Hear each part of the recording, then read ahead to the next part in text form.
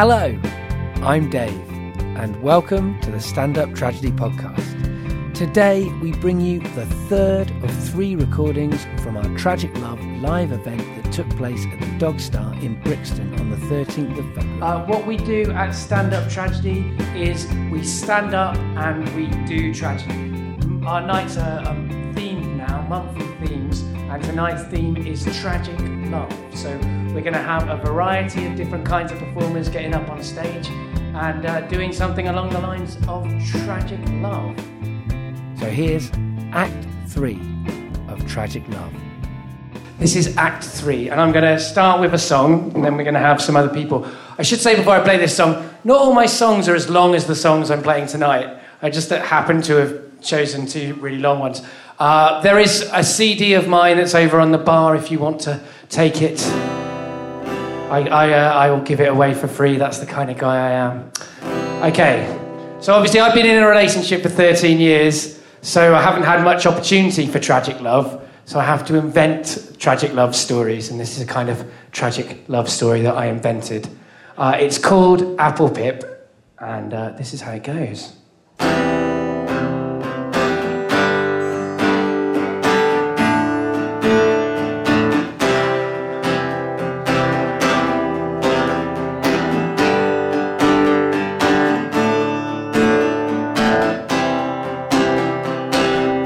I built us a table, it sat in my front room, we stained it together. Varnish on the newspaper and all over your cashmere sweater. Built a solid thing for you that I thought would last forever.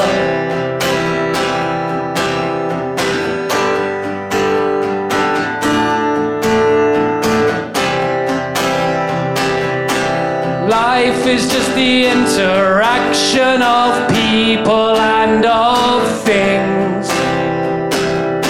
The past, it burns away all unnecessary feeling.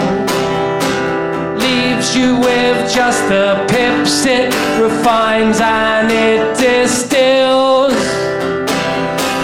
What you have left is all that you can feel, that you can feel,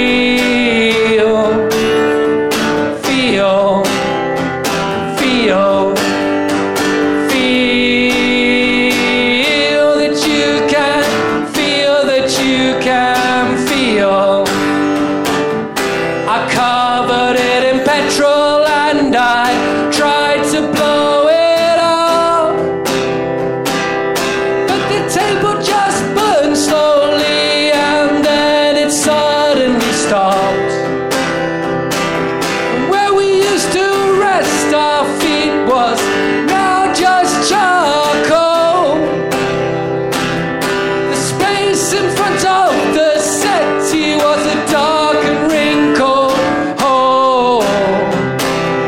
On the day that you left me, I dropped an apple pip in the ground, and we eat its apples now, and we still don't understand why I can never control the things that I want to. I sit beneath this tree that represents me and you. I remember our history and I cry so softly. You said I controlled you. It wasn't me, it wasn't me.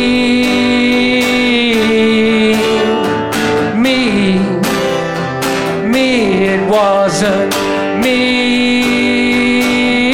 It wasn't me, it wasn't me. I spread the ashes of the table across the planet Earth, and I wonder at some from our hate can spring a sort of birth. because we were always barren and cold and grey. At least that's how I remember it since you went away.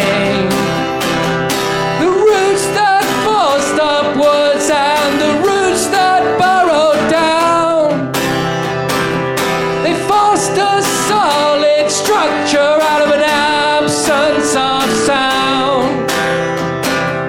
And on that seed it grew a monument to my need and my greed for you and all that couldn't be. One day I'm gonna get an axe, I'm gonna rip up that tree. I rip my way through it just like you ripped through me. I'll make it into furniture that will last after I'm gone. But until then I'll eat its fruit, and I remember how you did me wrong. You did me wrong. Wrong. Wrong. Wrong, you did me wrong. Wrong, you did me wrong. You did me wrong. You did me wrong.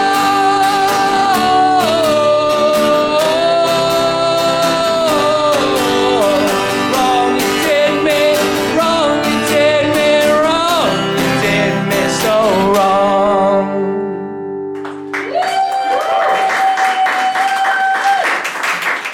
So, if you do, can I unplug this now, huh? If you do take my CD, that is on it, but it's a kind of techno song on there, a little bit more, and a bit more shouty. I was doing the non-shouty version today because I didn't want to just like traumatise you all to the extreme. Anyway, moving swiftly on, like that song doesn't. Let's have our first non-me performer.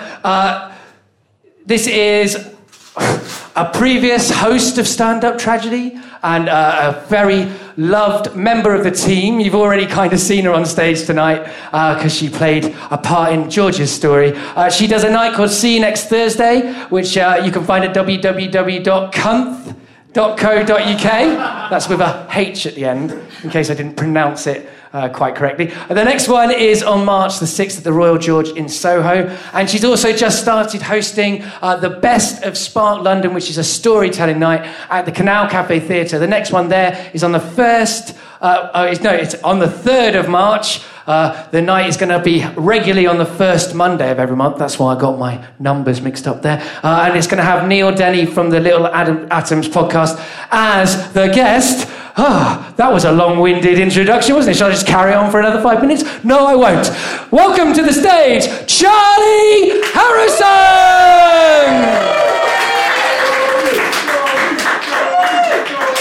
Thank you very much. Thank you, Dave. So we've had beautiful poetry and a play and a song, and I'm just going to now stand here and chat to you about how shit my love life is. Is that all right? Yeah? Good. So there's loads of tragedy in my love life, so much it's hard to choose. So we'll start with last night. Last night I did a gig in Kentish Town, and I invited a boy that I quite fancy. And I'm just... Is that actually on my vagina? That is. Yeah! Okay, I'll stand here. So I invite this boy that I quite like at the moment to come see me. And all I wanted for him to do is sort of watch and appreciate what I did, right? And he sat there while I was on the stage for 5 minutes, just talking. Just talking through my set. I was on there for 5 minutes. And that's quite heartbreaking, really. So I was outside and I was like, what the fuck were you doing? You know, like, that's so rude. It's so rude. I just felt awful. I felt like he was, I was like, how could you do this? You've been inside me, And I said, I felt like you've been discussing me, And he said, I wasn't discussing you. I was like, fuck! That's even worse. Like, what the fuck were you talking about? Like, the wallpaper or something. So the moral of that story, that tragic love story, is don't talk during my set. Especially if I fancy you. And to let you know, I fancy all of you, every single one. I'll tell you a bit about myself. I work for the BBC. Thank you very much. That's the Big Bus Company. Big Bus Company. We've got some colleagues in. Stand up and show the uniform that we have to wear. This is the Jess. Stand up. Like, so I work with Jess, right? Yes. So we work on the buses. We're tour guides on the buses. We're those dweebs that you see going on your left, Portcullis House. On your right, Big Ben. Just slightly to the left is where he first told me he loved me. Straight ahead and to the right is where he told me I'd changed.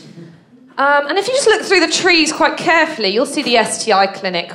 That is where I sat in the waiting room crying. Because I knew at that point that I would never use that many free condoms in my entire life. No, I'm joking. I was crying because he called me a psycho. That's why I was crying, right? Because I got the text saying that I was a psycho. And I don't know, let's do a bit of a survey here. I mean, I'm curious, right? For the girls in the room, can you put your hand up, right, if a boy has ever called you a psycho? Hey, thanks, babe. Thank you. Right, yeah, I did expect more than that, because what I'm trying to work out whether I'm actually a psycho or is it just a thing that boys say when they're brokenhearted. I'm just erring on the fact that maybe I'm a psycho. Yeah. But this guy that I wanted to talk about, I was a bit worried at first because I thought, actually, he's a drug dealer, right? He's a drug dealer, and in this area. But we're all friends, right? And like, you know, I'm changing his name in a few of the places, and we're all friends, and you won't say anything, will you? You won't, because like that could go really badly. Like I could be shot.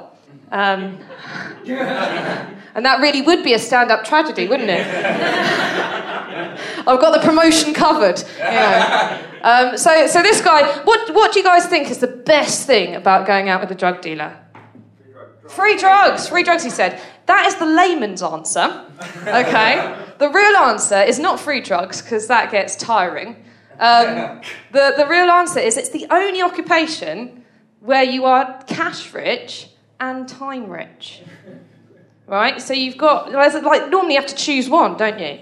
But like, he was like a full-time boyfriend, so he used to pick me up from work, and we used to go out for dinner, and then we'd take me to work the following day, and then the cycle would repeat, and it was really amazing, because I really hated my job and my life at the time.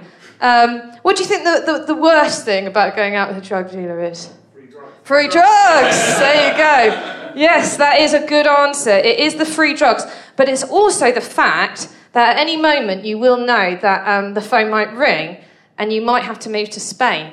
Because I learned this from some of his mates. He had these really nice mates with his wives, and they could have anything they wanted, all these material possessions, but at any moment they would have to move to Spain. And I got to thinking, I like London, you know? Like, I don't want to move to Spain. So I was laying the groundwork to split up with this guy. And I was at work, and I had it all planned. I was going to do it that evening. And I got a phone call. I was working at the Daily Mail at the time.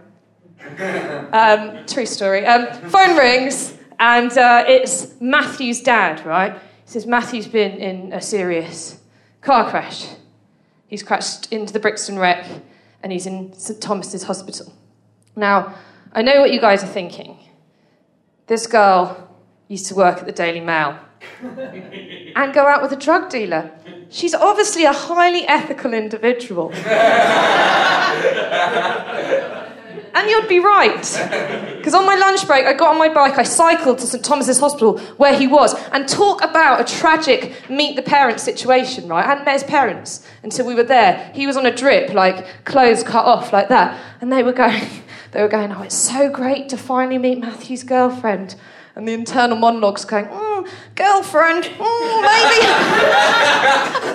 you know, seeing each other, we could say. So there he is, and of course, you know, I have to do the right thing, because he's broken his back, his ankles and everything, so I'll do the right thing. I move in to his flat, because he couldn't walk, and he needed care. So I moved in for about 3 weeks, and it was horrendous.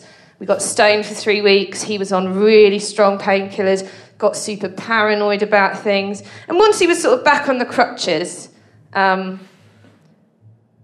thought, I can do it now, can't I?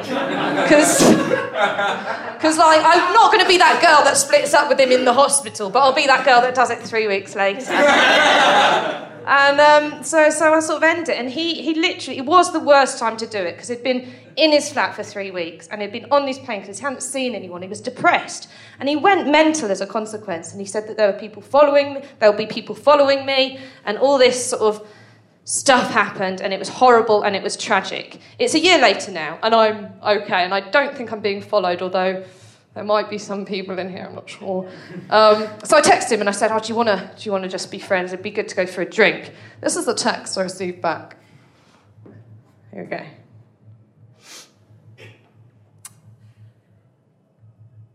That's a different text. Okay. Hi, Charlie. I don't think I've made myself quite clear. This bit's in capitals. Never, ever contact me again. Do not text or call or email. Do not even reply to this text.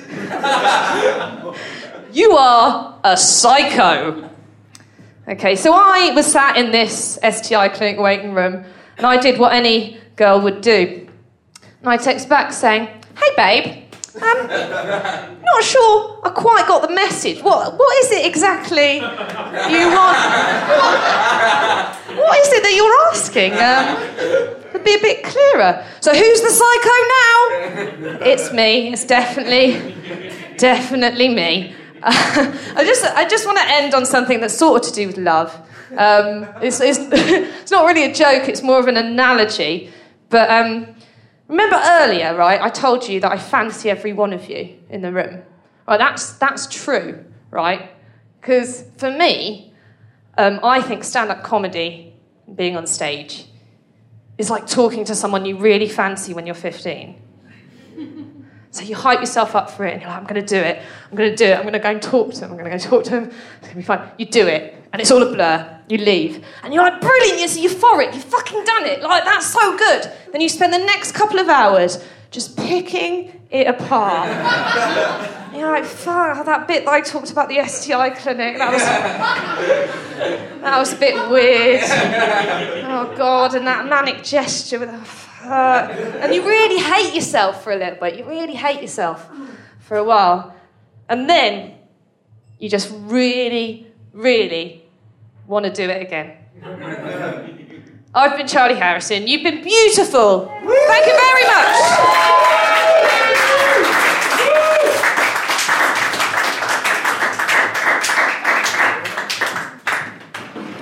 Charlie Harrison, everybody. I think she should call herself Charlie Lucy Harrison, because it sounds nicer, but she doesn't agree. That's not really a part of my comparing, just saying. I'm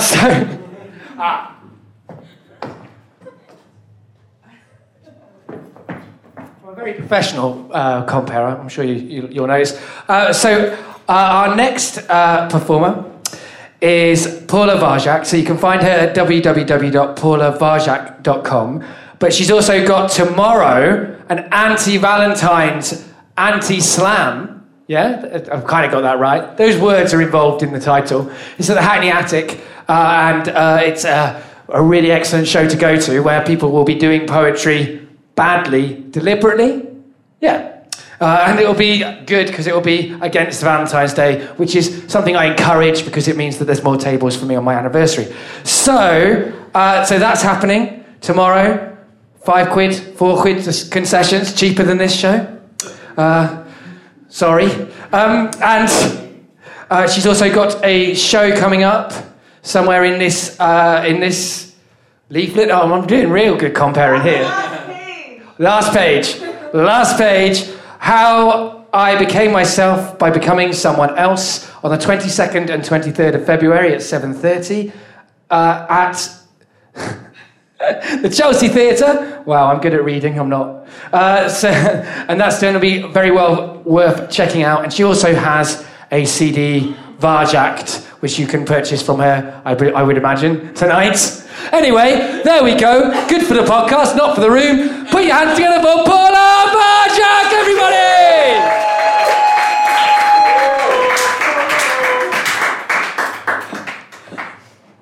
Do you know, have you ever seen one of those pocket warmers? Yeah, you know what a pocket warmer is? Yeah. You get them in the winter to keep you warm. They fit in your palm. He had a thing about hearts, heart-shaped things. So I made him a box full of heart-shaped things for Valentine's Day, and I spent a whole afternoon over this box. I was writing literary quotes on hearts, with postcards, with pictures of hearts, and then when I finished, I sprinkled confetti, miniature silver hearts, all along the outside. When I gave it to him, I watched him open, expectant, and he was mystified. Maybe my gesture is a bit too much. I felt embarrassed, I felt silly, I felt childish, and then he said, "Thank you," sincerely enough, but even he had to admit, well, maybe you took the heart thing too far. The only thing he liked in the box was a pocket warmer, heart-shaped. Do you know what a pocket warmer is? Have you ever seen one before? Do you know how they work? The first time is magic. There's a little disc in the middle. When you press on it, it sets off a reaction. It literally courses with energy, and then it's warm for hours only. I didn't know when I gave it to him that only happens once. The next time I saw him, we press on the disc and nothing happens, because the second time's kind of tricky. The second time takes work. You gotta heat the thing slowly in a saucepan of boiling water for hours until it's warm enough to take into the cold. Over the months that passed, I didn't see it, so I kind of forgot about it until it was winter, and then the weather wasn't the only thing that had cooled. I had a gig that evening, and I saw him arrive through frosted glass, and I was talking to the host who was asking me about myself. What do people want to know about me? I am not a good person. I'm from a lot of places, and I hurt people. And I have a CD, and I hurt people who love me. Look, will you excuse me? I go to him. He's wearing his favorite coat. It's silver, and there's a pocket over the chest, and it's warm. And I try to take my hand away, but he keeps it there. Opens the pocket, and then hands me a heart-shaped thing. The pocket warmer.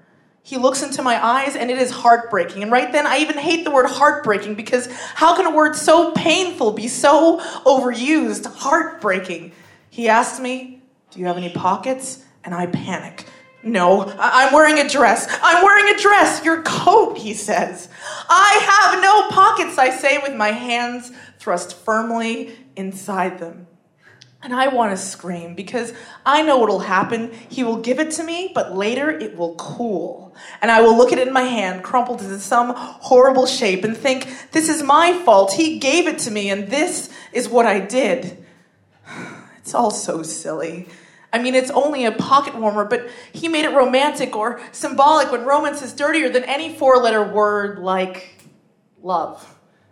When I find it again, in my bag now, long since moved from the pocket of my coat, I am outside a train station smoking, and over me this flower bed hangs, and then a droplet of condensation, cold and wet, lands on my face, slides down my cheek, and it resembles what it feels, and it's fitting, you know, because as much as I want to, I'm unable to cry. Do you know, have you ever seen one of those pocket warmers? Thanks.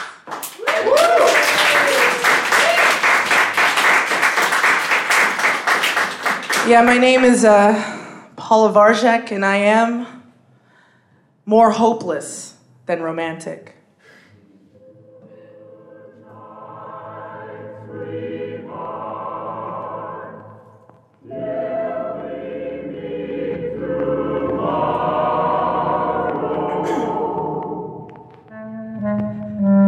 I know it's not terribly romantic to say this.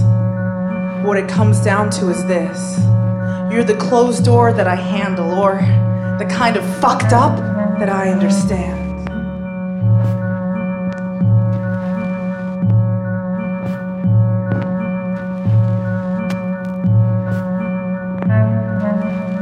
You're a particular kind of flirting. Your dreams I keep having. but don't bother interpreting. You're a number that I keep deleting, only I always remember.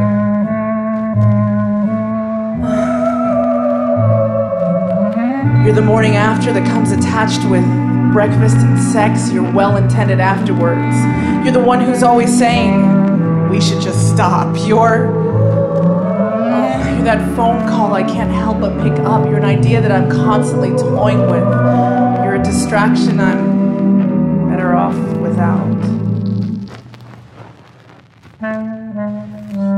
You wasted my time, but I have kind of complicated yours. And you make me more hopeless and romantic, but what it comes down to is this. You're the kind of fucked up that I understand.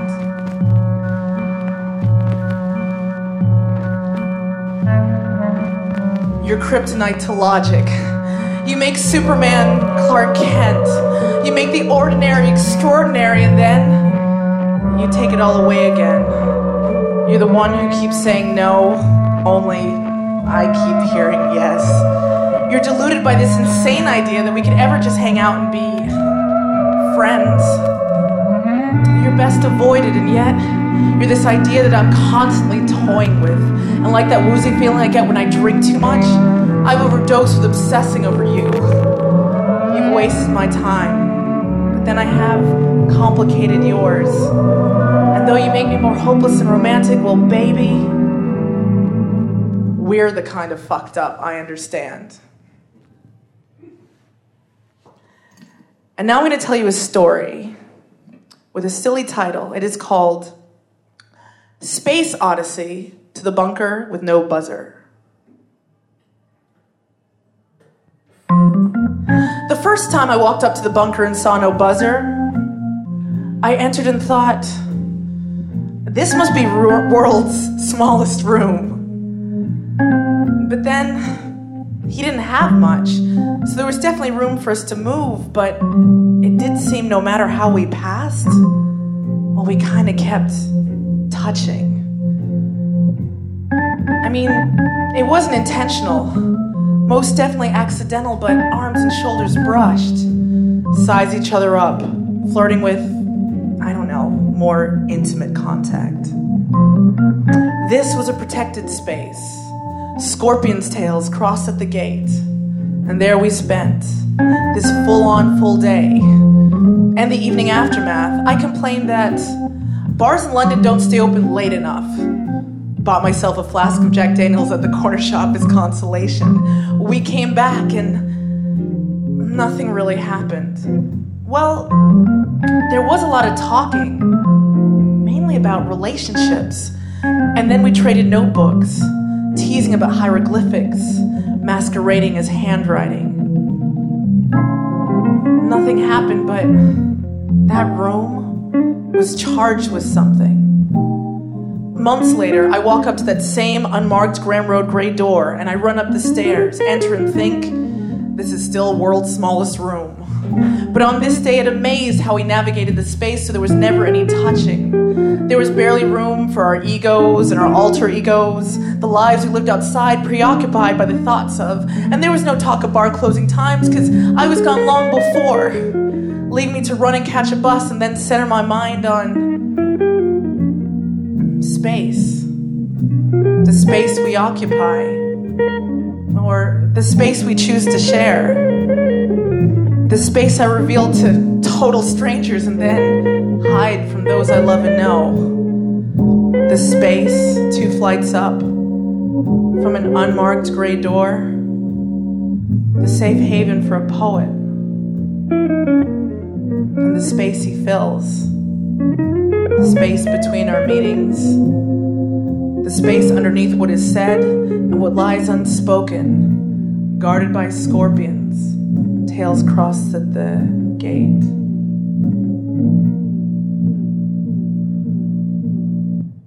Thanks. So, I once ran away to the circus, and I was the tightrope walker.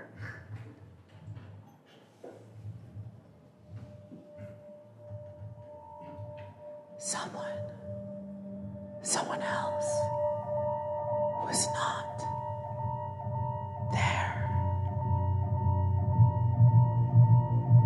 Tightrope walking, tightrope walking, tightrope walking.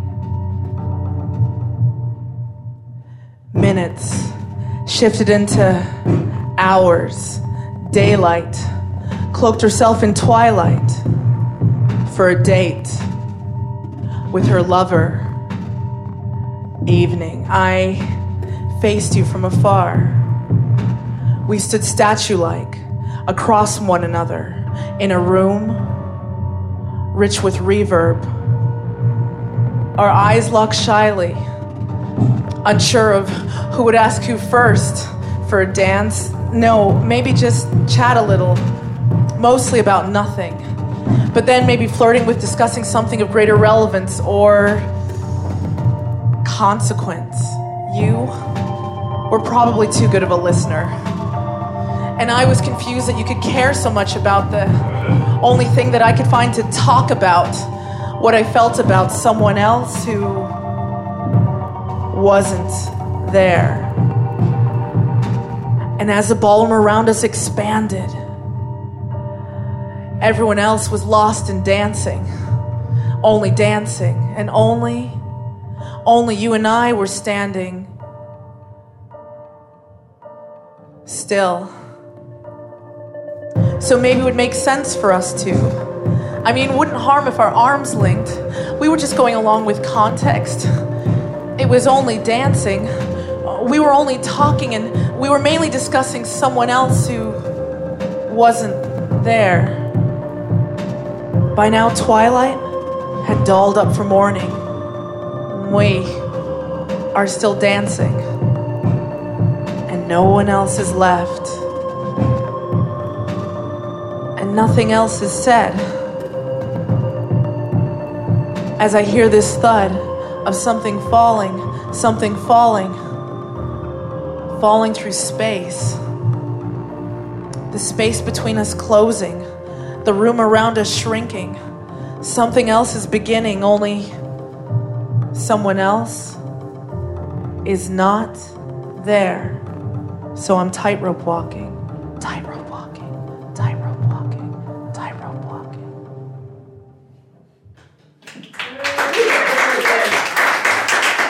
Thanks, guys. I'm gonna do one more piece. There's been so much heartbreak, I think I should end on sex. What do you think? Yeah.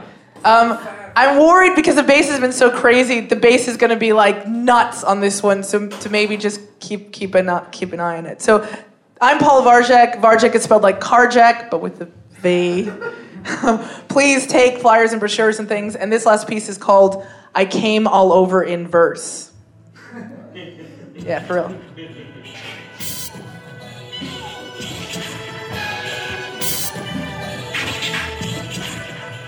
Your hands clasping my curves, you were a phoenix rising.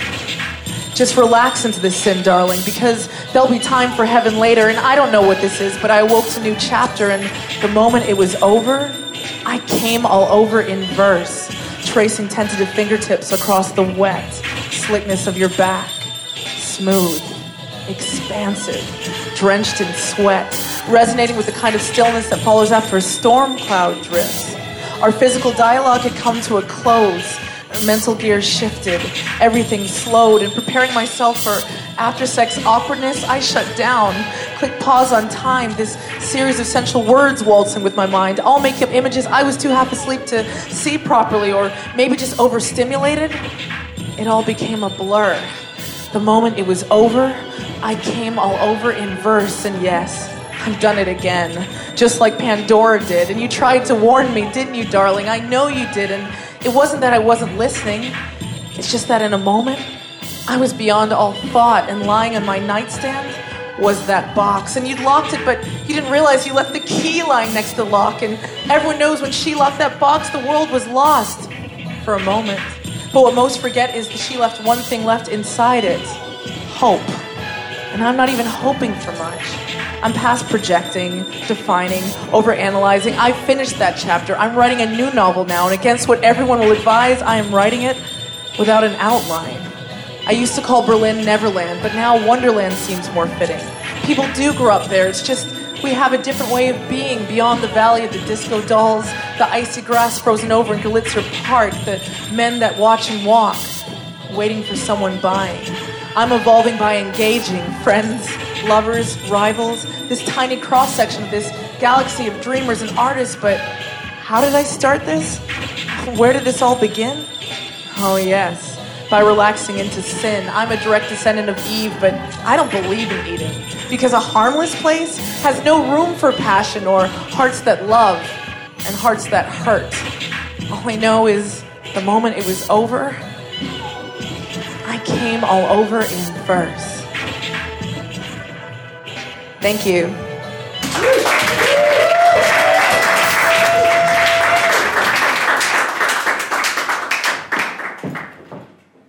Yeah, well,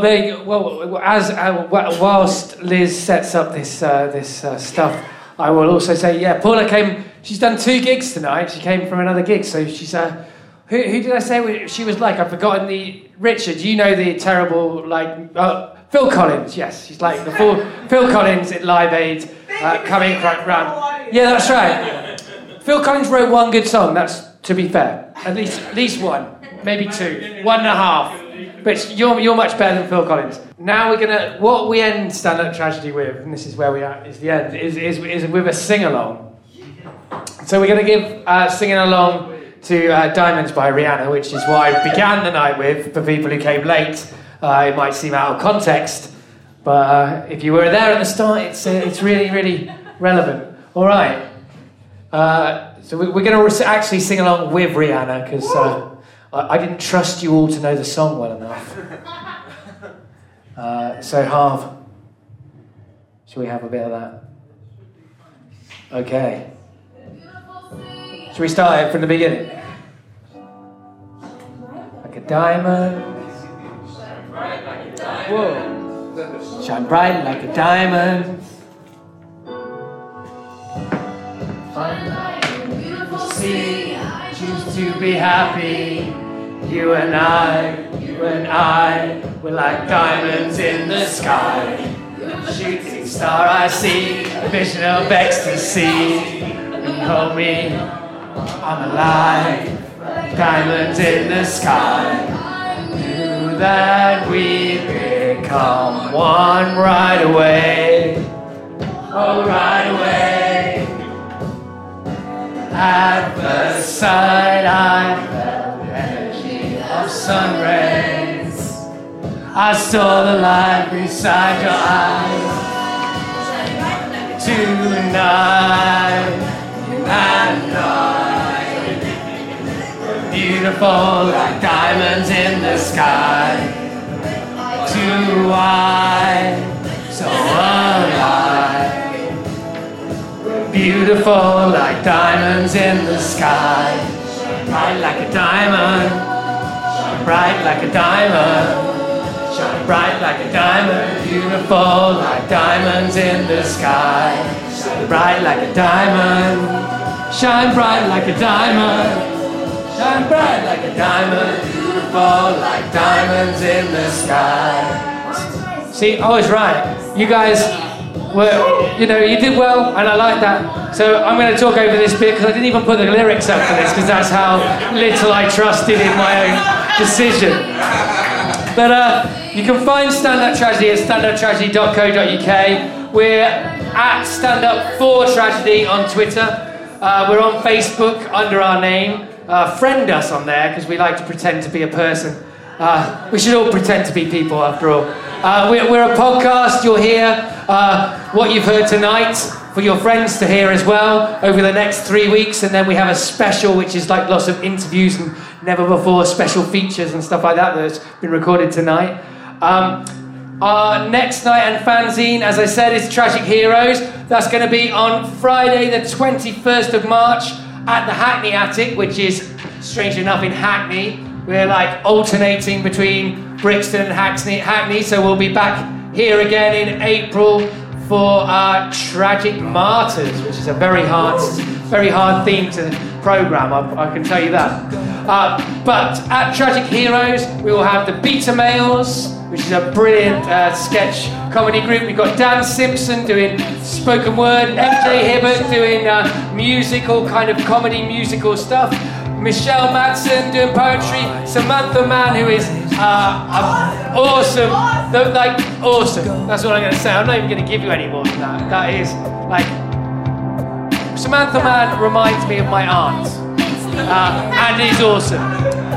We've got the Worry Dolls doing some music. We got so much more than that.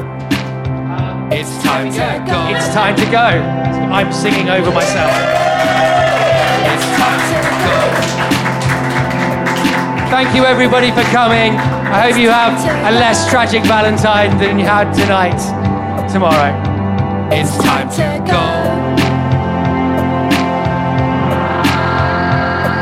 Tell people about us. Tell people about us. Word of mouth could fill this room, please.